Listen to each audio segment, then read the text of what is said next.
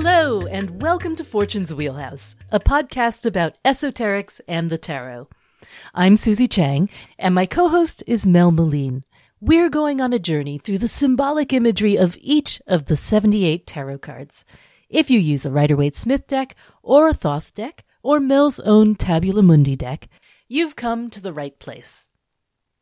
We love making this podcast, and we hope you love listening to it. But you should also know that Fortune's Wheelhouse is more than the sound of our voices. We have a home on the web at www.patreon.com/Fortune's Wheelhouse. Come and visit us there so you can experience the other part of this conversation, where we provide hundreds of written articles and explanations for even the most obscure concepts you'll hear on the show. If you sign up to be our patron at even the $1 level, you'll instantly gain access to all that information, which can be found nowhere else. And if you become a patron at the $3 level or higher, you'll get a chance to win our giveaways, like Louise and Kelly, who won last week's giveaway. Congratulations, both of you. This week, we're talking about the Three of Swords, the dreaded Lord of Sorrow. But where sorrow walks, so too does understanding.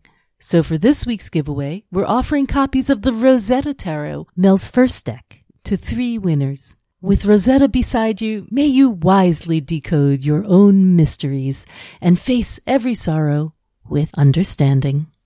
If you're on Facebook, you can also connect with other listeners at Fortune's Wheelhouse Academy. That's the officially unofficial Fortune's Wheelhouse group, where even now over 250 listeners are sharing their love of esoteric tarot and even planning a Fortune's Wheelhouse meetup for this fall. You could be one of them. Finally, if you have a moment and you haven't done it yet, please consider leaving us a review or rating on iTunes.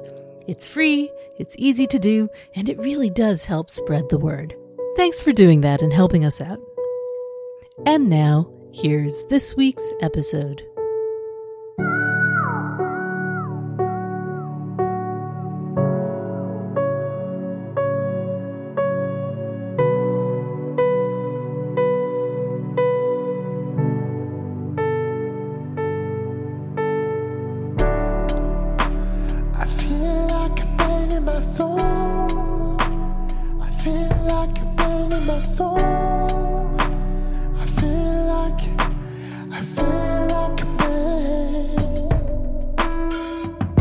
All right, here we are, and we're going to discuss this week the Three of Swords, the Lord of Sorrow. I've kind of been equally dreading and looking forward to this one because it's a card that really frightens a lot of people or upsets a lot of people because it seems to have such a grim message. But I think there's a lot more to it than the conventional, one-line interpretation is likely to imply. So let's get to it. First of all, it is the Lord of Sorrow, as I said, same in Thoth's as it is in the Golden Dawn. And sorrow itself is, I think, a complicated notion because there's so many different reasons a person can be sorrowful. And they're not all tragic, right? We're going to see a lot of descriptions of sorrow as being a specifically maternal quality throughout this card. To me, the sorrow of the Three of Swords isn't just plain old sadness. It's, sadder but wiser. There's wisdom that's implied. Definitely. Maybe because it's associated with Saturn, who doles out hardships, but also wisdom over time. Yeah, Saturn, known as both the great initiator and the destroyer. Saturn is especially strong here. It's a double Saturn. It's a double Saturn. Oh, yes. Yes. So what we mean by that is that it's a 3, for one. So that's associated with the Sephira Binah on the Tree of Life, which is associated with Saturn. In the same way, we will have the 4 of Swords associated with Chesed and with Jupiter. So we have 2 double cards in a row here. Yeah, and it's going to actually be... So this is double because the ruler of the Decan is also Saturn. Oh, sorry. Yeah, the ruler of the Decan is also Saturn. So this is going to continue through the 5, 6, and 7 of Cups and through the 8, 9, and 10 of Wands. So there's a Kabbalistic doubling that goes Saturn, Jupiter, Mars, Sun, Venus, Mercury, and the moon. And that goes from the 3 of Swords to the 4 of Swords to the 5 of Cups to the 6 of Cups, 7 of Cups, 8 of Wands, and 9 of Wands. So if you go back to those episodes, you'll see that we talk about Kabbalistic doubling in those as well. So ever so much Saturn. Woohoo! A double dose of Saturn. That's heavy. Yeah. And what's more, Saturn is exalted in Libra. The actual exaltation degree is, I believe, 21, which it's in the next falls decan. in the next decan. But, in, I believe it's fair to say in medieval astrology, they basically said it's exalted throughout the sign. So, and what's also interesting about that is that the sun is in its fall in this decan at 19 degrees of Libra because it's exalted in Aries. That's Crowley's sun degree. Is it really? Yeah. That's 19 degrees of Libra. So his sun falls in this decan and at that degree even. Sun and Saturn are opposite in terms of their exaltation and fall. That kind of makes sense in a way because Sun is at the center of the solar system and Saturn marks the traditional boundary, the traditional ending of what we knew. And they're very opposite just in that the sun is light and Saturn is darkness. And heaviness. And so we'll be talking a lot in this discussion of the 3 of Swords about Saturn's powers to limit and to bind for good or for ill. In terms of the concept of sorrow, you can think of Saturn as the teacher whose lessons come about through limiting, through saying no, through saying you've gone too far. You can see how that's a negative, sorrowful experience in the natural exuberance of life to come up against a wall like that or against a rejection. Right, a boundary. Yeah, doesn't feel good. Hence, that's a form of sorrow. Yeah, it's kind of interesting in terms of the Kabbalistic aspects of Binah being the mother and the will to form, because you can think of form itself as a restriction placed on force. It's the top of the pillar of severity, and restriction is a severity to be endured.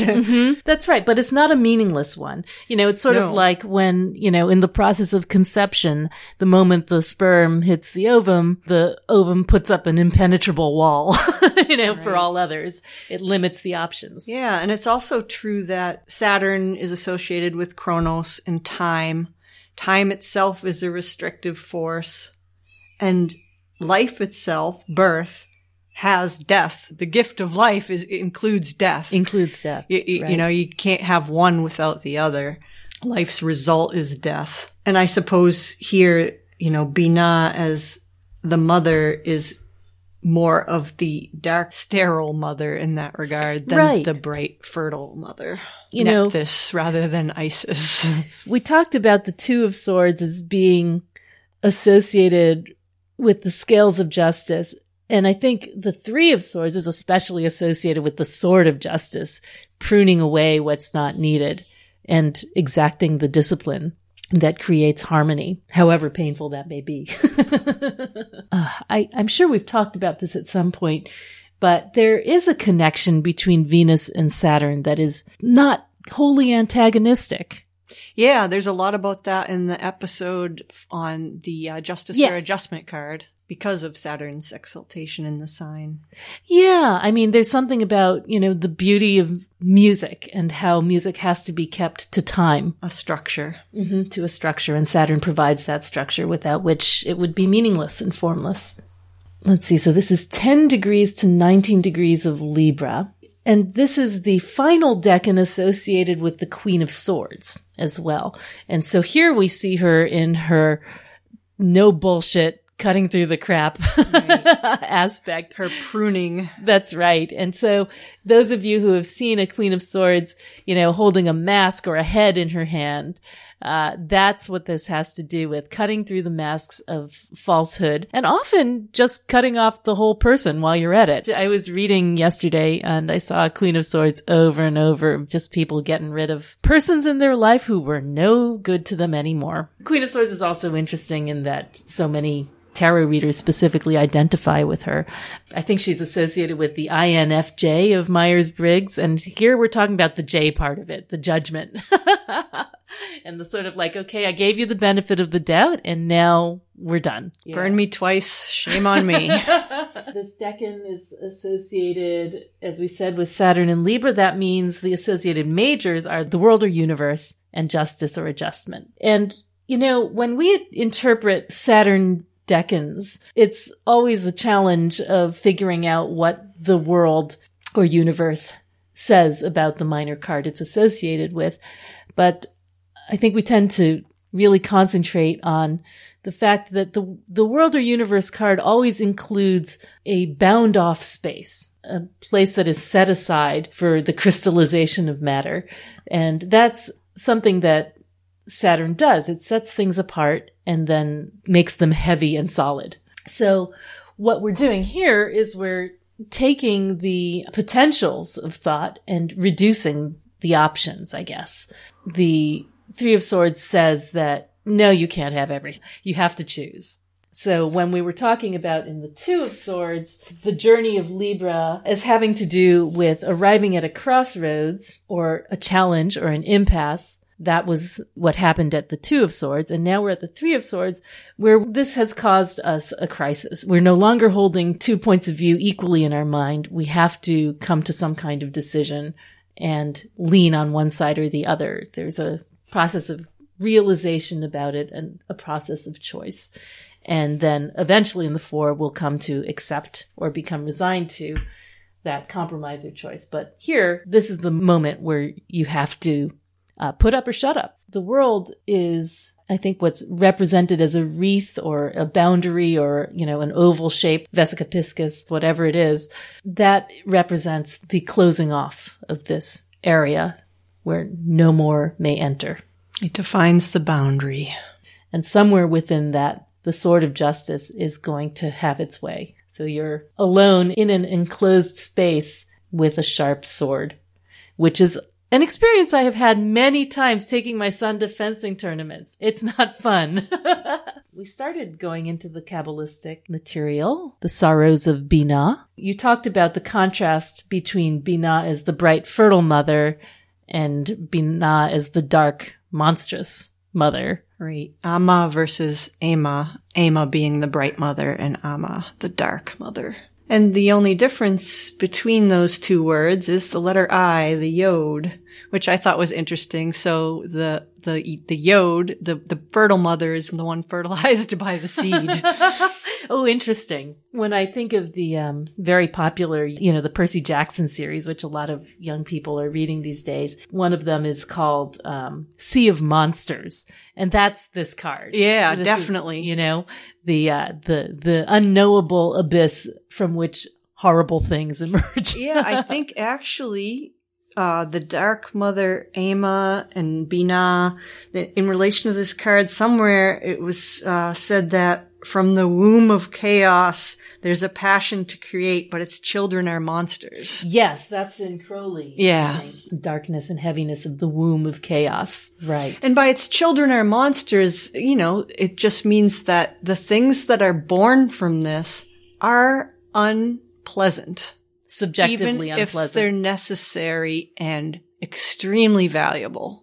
They're not easy. Or they may be divine children, but we can be afraid of them nonetheless. When we talked about this in the Ace of Swords a little bit, Binah is the kind of wisdom that has to apply the bright ideas of Chokmah to real life, where they come up against the constraints of all the things that we deal with as mortal people. Part of attaining that wisdom is figuring out what is not included in that insight. So, you know, I'm kind of going back to the idea on the Tree of Life that Chokmah and Binah, wisdom and understanding, are the parents of beauty, and beauty awakens the kingdom. But in order for them to create beauty, they have to balance lightness and darkness. You can't just have the impulse to create. You have to have a vessel, and you have to have a way of saying, this is the limits of that organism. Because if you don't, you have cancer. You have unchecked. And this is Binah in Yetzirah. We're going to be getting into some fairly negative characterizations of Binah when we go through the Thoth meanings, but this is a fundamental principle that in the world of formation, where there always has to be a shell for the nut. There always has to be a container for the idea. There always has to be a vessel for the impulse to manifest in the world. We can mention for the virtue and the vice of Binah. Interestingly enough, there is a vice. The virtue is silence. So again, that concept of silence, which I can understand in relation to this card. And it's silence on all levels of being, not just the physical. It's interesting that there is a vice because it's above the abyss. And there's some question of, well, can there really be a vice up there? Right, exactly. But let's blame the mother for the original sin, why don't we? Nonetheless, there is one, and it's avarice. Gareth Knight talks about the vice as avarice as being something to do with obsession with form, which I thought was kind of interesting. Obsession with form as avarice. Right. If you think about avarice as desiring things, I guess you could call it an obsession with form. Yeah. Could also be an obsession with status in a way, you know, the things that signal your achievement rather than the achievement itself. Yeah. Yeah. A kind of a materialism. Another interesting thing he said, and I haven't really had time to dig too much into this wormhole, but he mentions that Binah is associated with stellar magic, and especially with the constellations Ursa Major and Minor, which I thought was interesting, and I haven't really had time to dig much into it.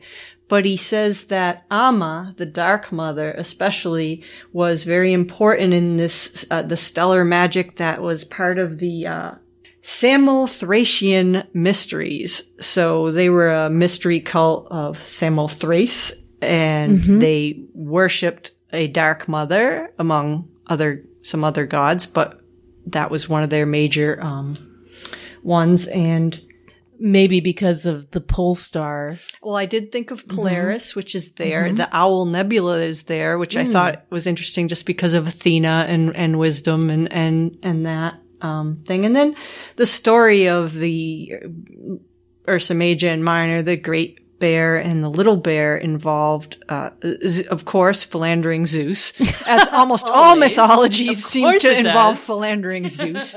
But anyway, the nymph Callisto took a vow to, be pure and chaste. Good luck with that. and be part of Artemis's tribe. And of course, Zeus came down from wherever he comes from, and she couldn't resist his powers of seduction, and got pregnant and was full of shame and was cast out by the nymphs of Artemis for her becoming pregnant. And then, of course, Hera finds out, and someone, it's never clear whether it's Hera or whether it's Artemis, turns her into a bear. Or it's even said sometimes that Zeus did it to hide her from Hera's. Anyway, regardless of who turns her into a bear, it all turns very tragic. Before this, she had given birth to Zeus's child, and her son comes across this bear in the woods and kills it because he's afraid, that the bear is going to attack him. And when he kills her, she turns back into his mother, and he realizes what he's done. And I actually see a parallel to that story in this card, because for me, this card is often about the regrets that you have when you see your weaknesses and the mistakes you made, and they can't be taken back. Right. Even though you can learn from them and it's valuable, they always come at a point when it's too late to make good.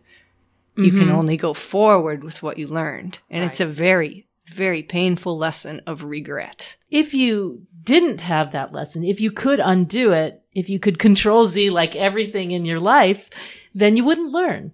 Right. In the same way, you wouldn't become... It's the, learning through suffering or the hard way. Right. But that's how the lesson sticks. I'm really interested in this idea of Binah as stellar magic, though. It makes a lot of sense because she is sky and sea. And that this was one of the things that I wanted to look more into, and a wormhole I wanted to follow and haven't had a chance to yet. But also, not just the fact that Binah is both the sky and the sea, as we see in like the Chariot card and ever so many sort of instances of her as the sea.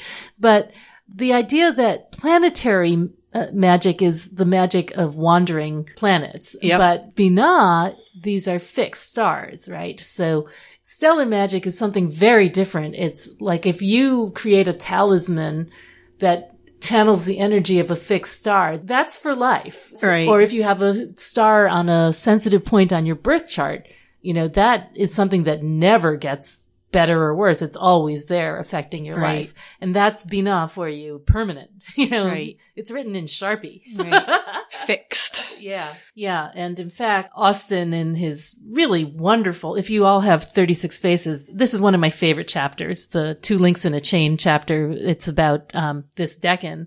And the idea that the Three of Swords isn't just about heartbreak, it's about contracts. And after reading that chapter, the Two Links in a Chain chapter, that really changed my interpretation of this card. It really helped me understand that this card is about realizations. It's about understanding. It's about making commitments for better or for worse.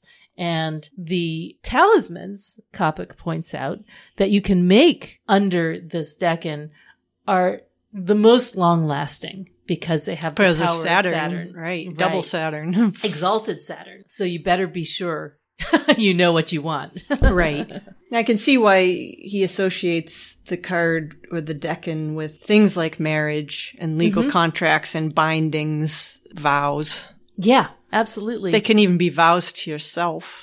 Right. Which you do not want to break. This is a very magical card generally, but I was just reading in 6 Ways, which I was telling you about, Aidan Wachter's new book, and he was talking about ways that you can sort of increase your magical capacity as a person. And he said, choose something that almost doesn't matter. Like, I'm going to put on my left shoe before my right, and treat it like it matters. Like the point is that you made up your mind to do it and you're going to do it no matter what. And that commitment is in the nature of a magical contract. And it strengthens mindfulness. Exactly. It allows you to choose your path rather than just sort of being asleep and accepting whatever comes. Yeah. It gets you out of autopilot. Right. That's it. The decanic imagery associated with this, I think, is pretty key in how the idea of marriages and contracts came up for this Deccan, because I have to laugh at the two links of a chain and the idea of the marriage old and the ball old and ball and chain, as we like to say. Exactly. I couldn't resist. There's a real truth in that. So you're going to carry that weight a long time. The Picatrix image, it says a black man, by which we don't know whether they mean by race or someone who is, just dark in color, and a bridegroom having a joyous journey. And that the signification is tranquility, joy, abundance, and good living. Which isn't what you think of when right. you see this card. Right. And in fact, I believe that the Golden Dawn took those Deccan images and switched, I think, the 2 and 3 or the 3 and 4, because they just could not handle how weird this was in context of the card. In Agrippa, it's 2 men, furious and wrathful, and a man in a comely garment sitting in a chair, which is odd. Three men sitting in the chair? Or so there's 2 men plus a man. Sitting in a chair. A well-dressed man sitting in a chair. Okay. So 3. They needed an Oxford comma after wrathful. Indignation against the evil and quietness and security of life with plenty of good things. So I think there is a theme there of, again, securing justice so that you can have safety and security and enjoy life. Well, enjoying life, it's important to enjoy life, but you wouldn't do that without experiencing the opposite of that. The security that goes with a commitment is intangible but necessary. I mean, a lot of, at the point where I was the age thinking about getting married, a lot of people, friends in my circle, were thinking about the same things. And you would ask yourself, why get married? What's even the point? But after getting married, it's indefinably different, right? There's a sense that nobody's going anywhere. And yeah. It's defined. Right. There's a shift in the meaning somehow. And I think it's really hard to pin down and explain to people why marriage matters. But, I've my whole life been a same-sex marriage advocate because there's something different about marriage. It's different from a civil union. It's different from living together. There's different from partnership. It's a true commitment. It is. And it's legally different. It's harder to get out of. It's harder to get out of, but it means something. And when both people do it, it's a recognition not only that, as we saw in the Two of Swords, that both parties are equal, but they wish to create a third thing, a relationship. The marriage. A union. There's me, there's you, and there's our... That's right. Our and it's bigger and vow more or important. binding. Because it's more important and its own thing, rather than my interests or your interests, it gives you a reason to make sacrifices or to set aside your own point of view for something that's bigger. And I do see this card as being somewhat indicative of renunciation of some sort. Yeah. So marriage is a renunciation of your all singlehood, right? Exactly. You forsake all others. That can be painful, but it's especially painful if you chose the wrong person. Which is what we see very often in relationship readings with this card, that somebody chose the wrong person and now it's the pain of having to break that contract. Or even the pain of choosing the right person and then being unfaithful. Right. I mean, the guilt and shame that people can feel over them making that mistake. Right. And breaking that vow, both to their partner and to themselves. The realization when it hits you that this is a thing that cannot be undone. Right. Or the realization that the thing you did is the symptom of what's gone wrong. Yeah. Right? Which it so often is. Oh, Ateya. I should get to Ateya. Yeah, he doesn't have a ton to say about this either, but he says, this card, especially if you find it next to card number 20, I didn't look up what card number 20 is, but it says, is a sign that fortune will always leave you if you continue to abuse its gifts. Interesting. Yeah, there's a lot of finger wagging in that one. And if it comes up reversed, you will regret an imprudent initiative, not only for yourself, but for the person who you've compromised by your foolishness. Yes, that makes sense. So it's like a world of pain for everybody. Plenty to go around. Yeah.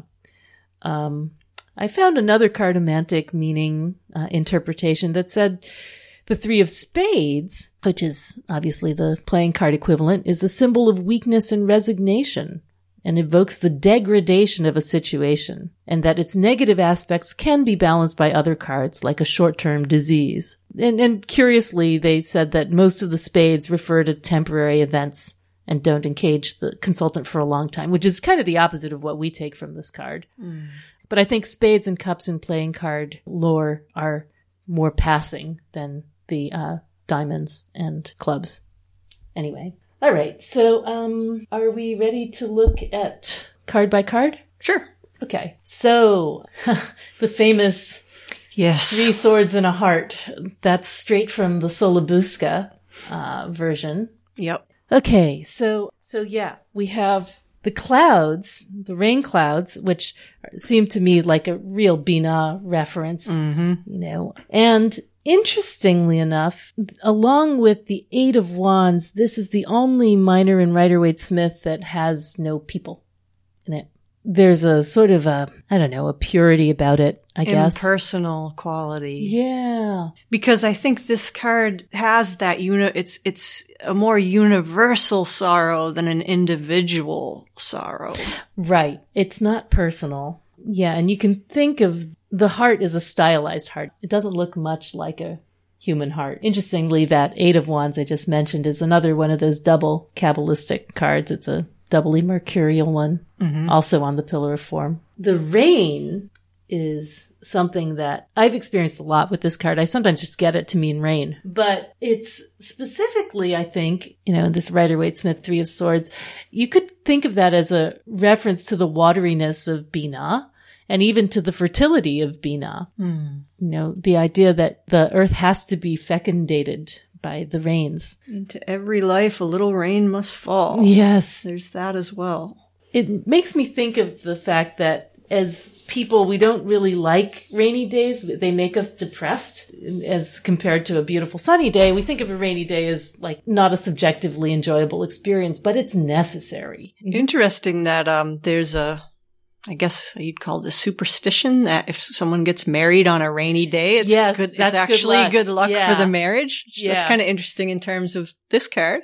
Yeah, people were telling us that when we got married because we had every weather, and then a beautiful sunset and fireworks. But yeah, I've heard that. Some people say it's the ancestors weeping for joy. Some people say it's the gods sending down their blessing. So Wade didn't have a ton to say about it. He just said 3 swords piercing a heart, cloud and rain behind. It signifies removal, absence, delay, division, rupture, dispersion, and all that the design signifies naturally being too simple and obvious to call for specific enumeration. Reverse, mental alienation, error, loss, distraction, disorder, confusion. So on his part, there seems to be when he says all that the design signifies naturally being too simple and obvious, he just means you have a pain in your heart. You're sad. But it's interesting that the reversal includes mental alienation, error, loss, distraction, because that would imply that the upright version has to do with this kind of like concentration or focus or realization. Right. Well, that makes clarity. Total sense, because Crowley refers to the card as the trance of sorrow, and he's talking about in terms of the Buddha, and it makes me think of samadhi and enlightenment and how that comes about. And that requires some concentration. Yeah. 2, 3, and 4 of swords as cards of Libra do have to do with the clearing of the mind in some way. And the 3 of swords perhaps specifically has to do with the recognition of suffering. Right. So the story of the Buddha is that how he became enlightened was through contemplation of suffering and old age, sickness, and death. How he realized the inevitability of that and that everything was suffering. The story of him seeing for the first time an elderly and infirm person. And that seems so much of the nature of Saturn. Right. The lessons of the old man. The sorrow of the Buddha, as a universal sorrow rather than an individual sorrow, it's important to remember that this is the sorrow it's the suffering that leads to the end of suffering. The clear seeing of that leads to the end of sorrow. It's almost bittersweet. This design of the heart with the swords in it, besides being from the Solabusca, which is 15th century, there's a Christian tradition specifically, of the heart pierced by 7 swords. And that image has to do with the 7 sorrows of Mary, the mother of Christ. I'm going to read Paul Hewson's little passage here on this liturgical symbol. The 7 sorrows of Mary were the grim temple prophecy of the fate of the infant Jesus. That's one. The family's flight into Egypt. Mary's temporary loss of the youthful Jesus while he was arguing with the rabbis in the temple, the road to Calvary, the crucifixion itself, the removal of the body from the cross, and the body's entombment. So there was actually a feast day for Mary's 7 sorrows in the 15th century. And that may have, influenced the design of the card. 7 being a number of the goddess, too. And I think there's again, to sort of harken back to the idea of a universal sorrows of motherhood. There is the separation from your child. There's the anxiety for your child. God forbid there's a loss of the child, but there's nothing but concern as a parent, right?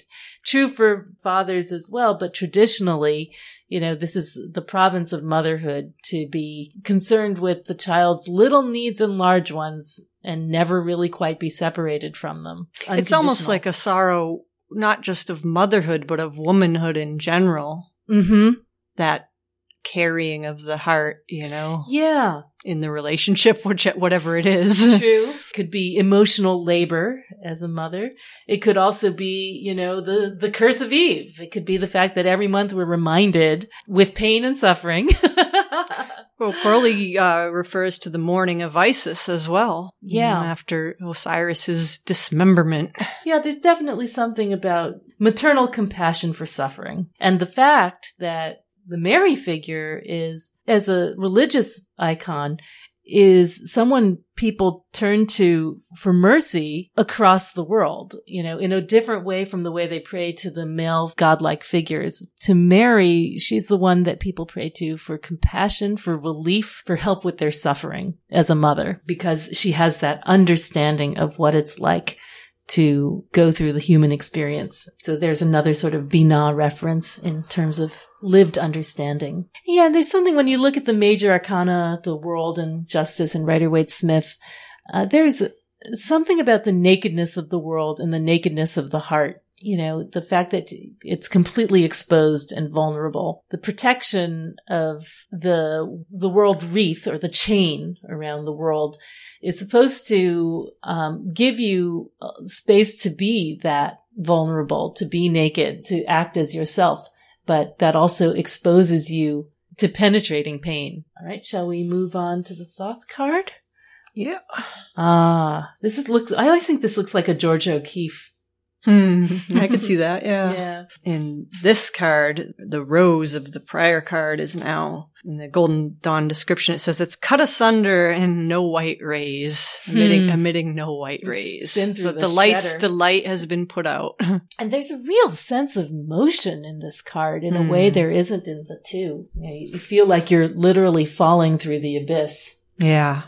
Right. Those dark clouds and those pinwheeling forms are there, but they're really chaotic and broken up. I have a sort of quote from the Golden Dawn here that's interesting.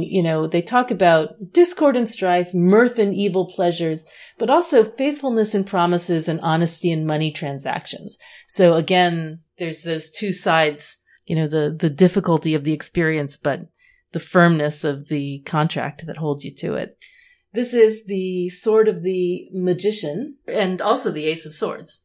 Yep. The same, one and the same. It's almost as if that central sword is pinning the rose, or maybe it's even protecting it from the other two swords coming in from the sides. It's a bit ambiguous, hard isn't to it? Say. I have read that rose being, ripped apart the way it is symbolic of forcing of the mysteries and the misuse of the intellect in a kind of form of cold calculation, in order to get at these occult secrets. You just tear the thing apart. I see. And also the pinwheels have been dismembered as well. So the same pinwheels that we began to see in the two. The disjointedness of thoughts or lack of right thinking. The white rose in general is an interesting symbol in terms of the purity of intention that's associated with white.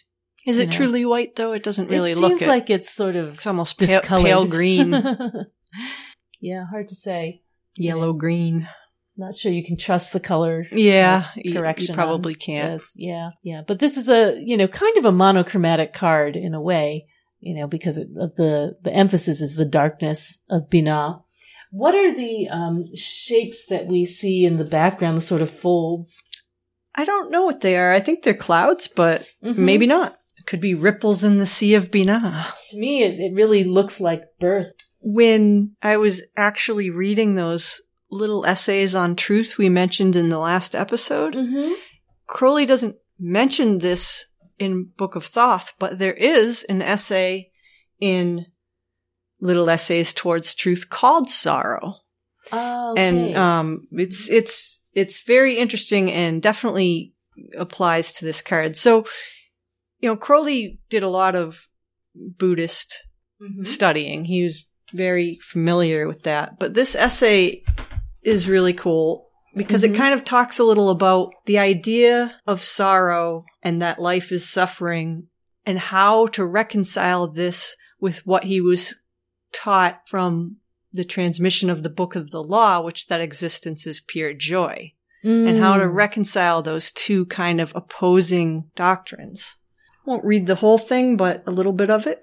The aspiration to become a master is rooted in the trance of sorrow. This trance is not simple and definite. Indeed, it commonly begins in a limited, selfish form. The imagination cannot pierce beyond terrestrial conditions, or the sense of self grasp more than the natural consciousness. One thinks at first no more than this: there is nothing possible that is good enough for me. Only as one grows by initiation does one approach the asymptote sabbe pi dukkam. So dukkha in Pali language means suffering. So sabbe pi dukkam means everything is suffering, or all is suffering, or life is suffering.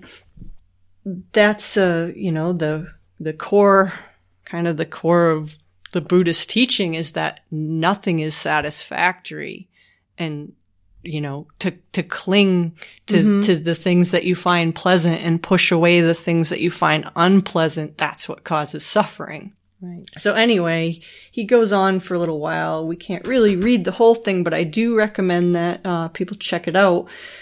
He goes on to say, but all this is remote indeed from the simplicity of the affirmation of the Book of the Law. Remember, all ye, that existence is pure joy, that all the sorrows are but as shadows. They pass and are done, but there is that which remains.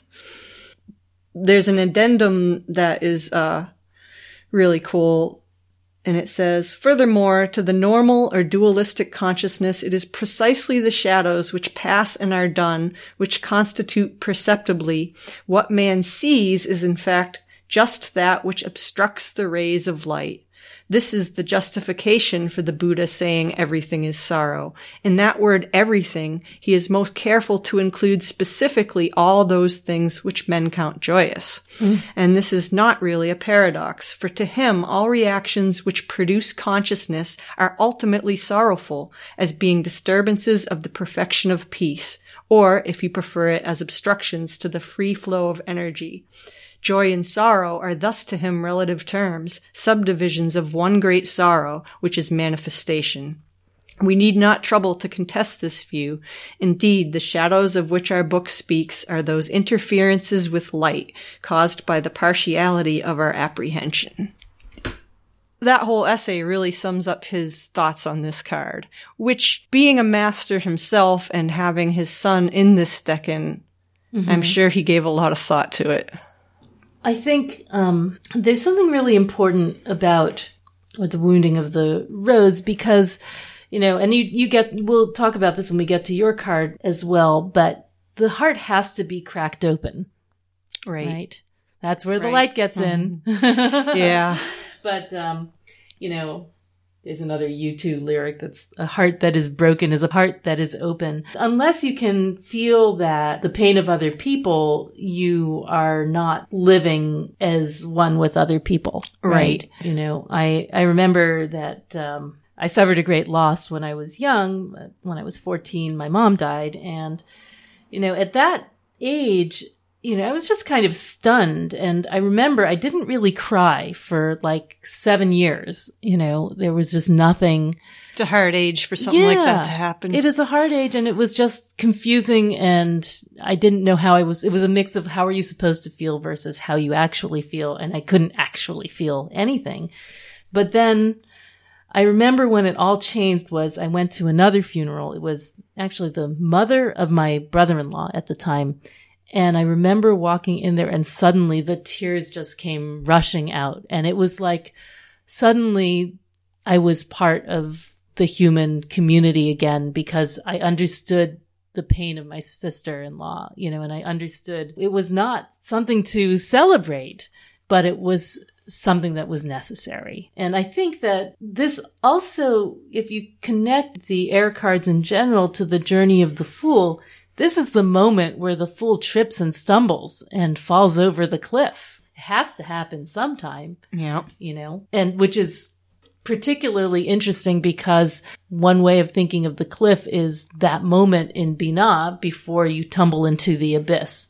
So literally he could have fallen through the abyss of knowledge to gain wisdom and understanding as a person. So you said Crowley's son was in this? Yeah, 19 degrees of Libra. And that's interesting that what influence Saturn must have had on his life, both as a limiter and a malefic, but also as a patron of magic. Right. Yeah, definitely. You want a good relationship with Saturn if you want to be a magician. Have to have some kind of relationship with Saturn. Right. Like it or not. And in his text, he says, she represents the darkness of the great sea. The card is dark and heavy. There's an intense lurking passion to create, but its children are monsters. Yeah. Secrecy. Right. The things you learn through this card are valuable treasures, but they hurt. Yeah. Secrecy is here, and perversion. And then he says, this is quite beautiful phrase, storm broods under implacable night. So, on to your card, Tabula Mundi, Three of Swords. One of my favorite Three of Swords, really. Yeah, thank you. When I was designing this card, I wanted to do something that was different than the ubiquitous pierced heart and say the same thing in a different way. Right. Not just another tattoo. Right. And I think I came up with something that says the same thing, but in a different way, the pierced heart versus the cracked heart jar.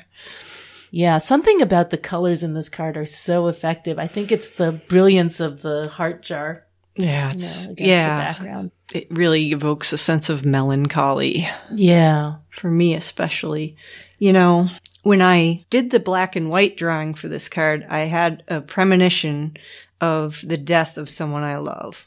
When they say it's universal sorrow versus individual sorrow, it doesn't mean the individual doesn't feel the sorrow. It means that there's like a higher, sure, as an individual, you're heartbroken and crushed. But then there's that universal sorrow where you realize that this is a truth of life, that you have one chance to do it right. And yeah, like with this card, there's always, you can see in your card, the oval shape of the world. That's also a reminder that this life, yes, you may come back. Yes, you may have many lives, but this one is special. Right. Because you're here. Right. Exactly. Right. You're here and now. You might get another chance some other time, but not this time around. This time. Right? This time. Right. You gotta wait. Right. And who knows how long. True. You might be an ant for a while. Yeah, right. Now, my experience has not included deaths, but it has often included that sort of general recognition of mortality. Right. Going back into the actual meaning of the card and the symbols of the card, we have the Ouroboros again from the universe card. And again, it's that container, that boundary, the structure.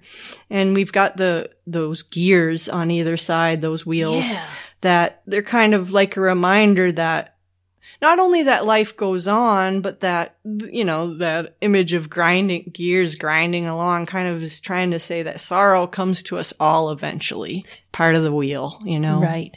It's no longer a shell like it is in your universe card. It's more like a frame. And it's sort of like, it's a way of looking at the world. It's a knowledge that you now have that will be there even though it's invisible. Right. It's a structure that you can work with going forward. It's a hard lesson to learn.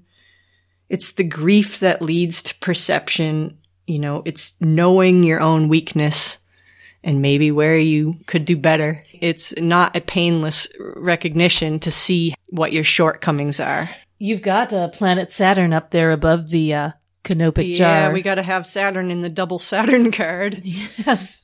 So we've got the jar and the crack in it that, might speak a little both to the piercing and the pain, but also that forcing of the mysteries and also the opening of the heart that can happen. The heart itself is perched on that tripod of swords. The tripod of swords, it was inspired by an illustration I saw of the tripod of the Oracle of Delphi, the Pythia, the seeress, who sat on this tripod that was above a crack in the earth, letting out noxious vapors and fumes that put her into a trance. And from there, she would, give her utterances and prophecies. She was high. Yep. There's a lot there in that Oracle of Delphi story that really, to me, speaks a lot about this card, that knowing of the mysteries and that forcing of the mysteries through the poisonous fumes.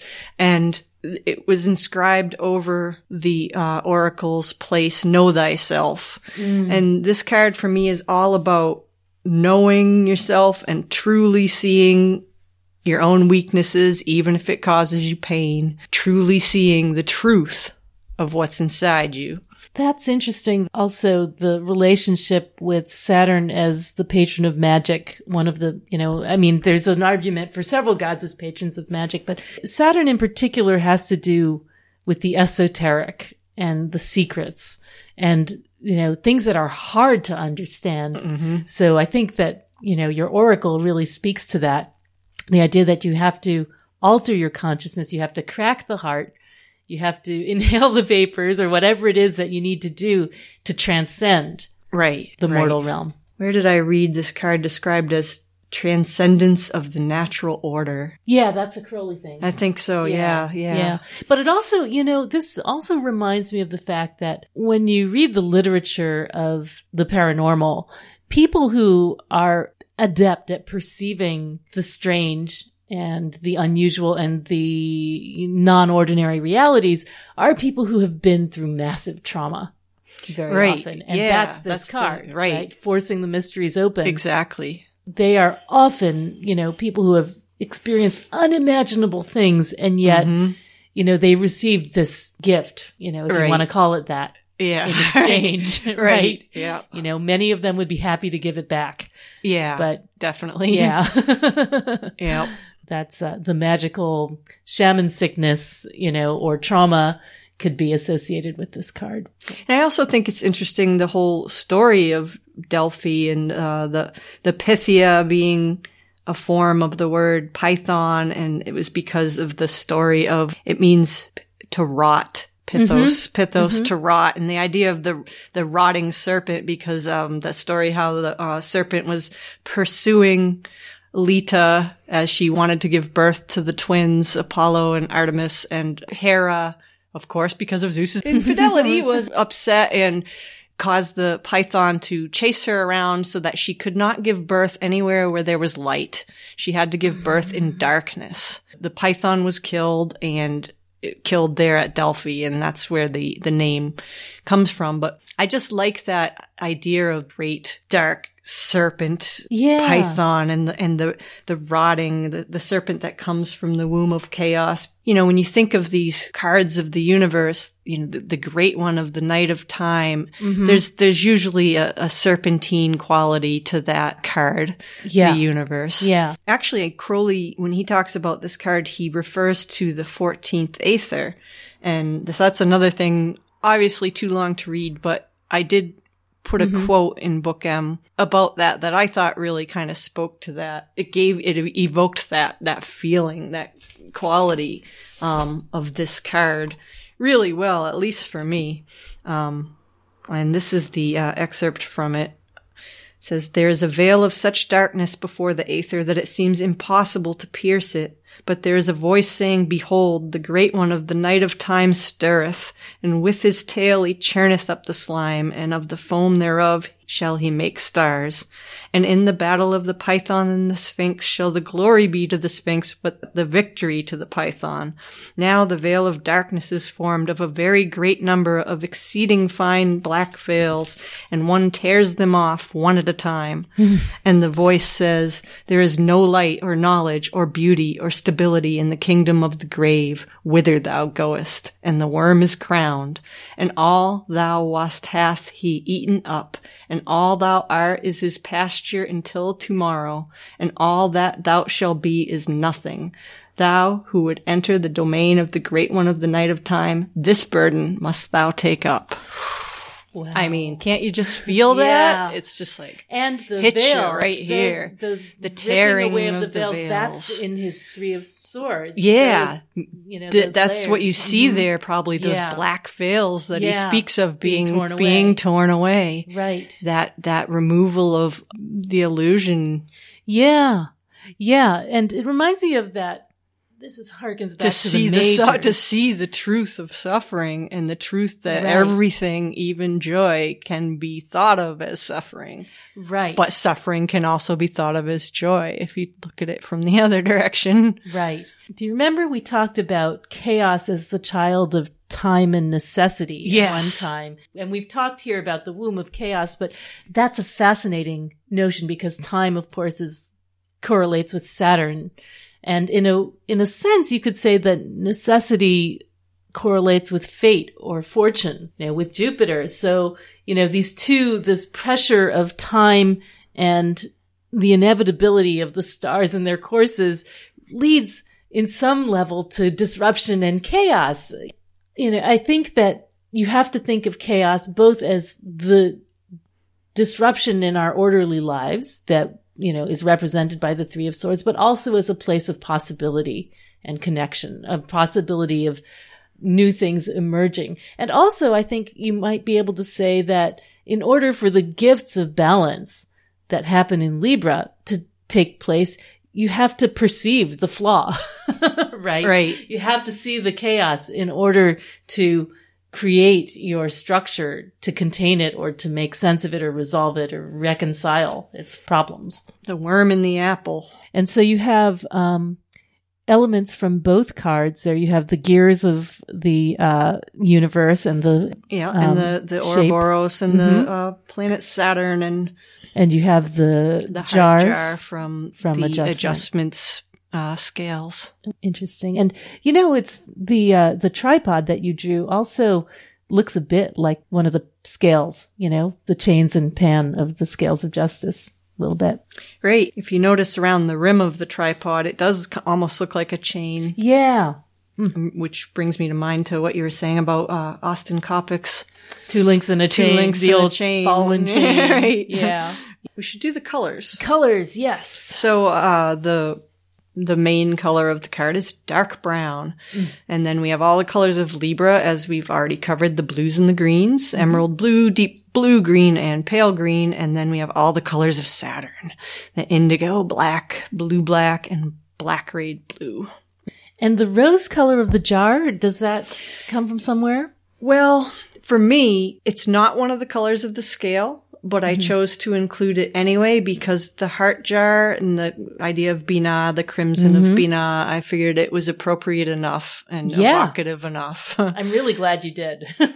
It wouldn't have been the same if the jar had been blue or green. It wouldn't have evoked that sense of a heart cracking open. Yeah, you wouldn't have really felt it. Right. Yeah. And since, red is a color of Binah, I figured it was okay to put it in there. Yeah. Artistic license. Yes. How often do you get this one? Thankfully, not a lot. Yeah, me neither. It's not one, obviously, that anyone really likes to see, even though I am well aware that it can be a very positive card, and I've even gotten it as a positive, in a positive sense before. But it's always difficult because you're like, oh, the painful, valuable lesson. Great! I remember one day when we were doing those haikus, you got like the Three of Swords and the Nine of Cups together, and you did a haiku about like happiness and sadness, and it took me like forever to guess. But it does have that sort of very direct opposition to that card, Saturn versus Jupiter. Yeah, definitely. Yeah. Yep. I don't get this one a lot, but when I get it, it rains a lot. The Great Sea. Yeah, exactly. It's the water's gonna either come from the sky or come from the sea or cycle between them. But I had a really, really interesting experience with this last year. Gosh, is it last year already? Yeah, it's almost a year ago. Chris Warnock had led a dream working in the summer last year, where basically we could print out paper talismans and do sort of an offering up to dream. There was a very auspicious election for it. Mm-hmm. And I am not a person who lucid dreams often at all. I dream a ton, but lucid dreams do not come often. I hadn't had one in probably 2 years at that point.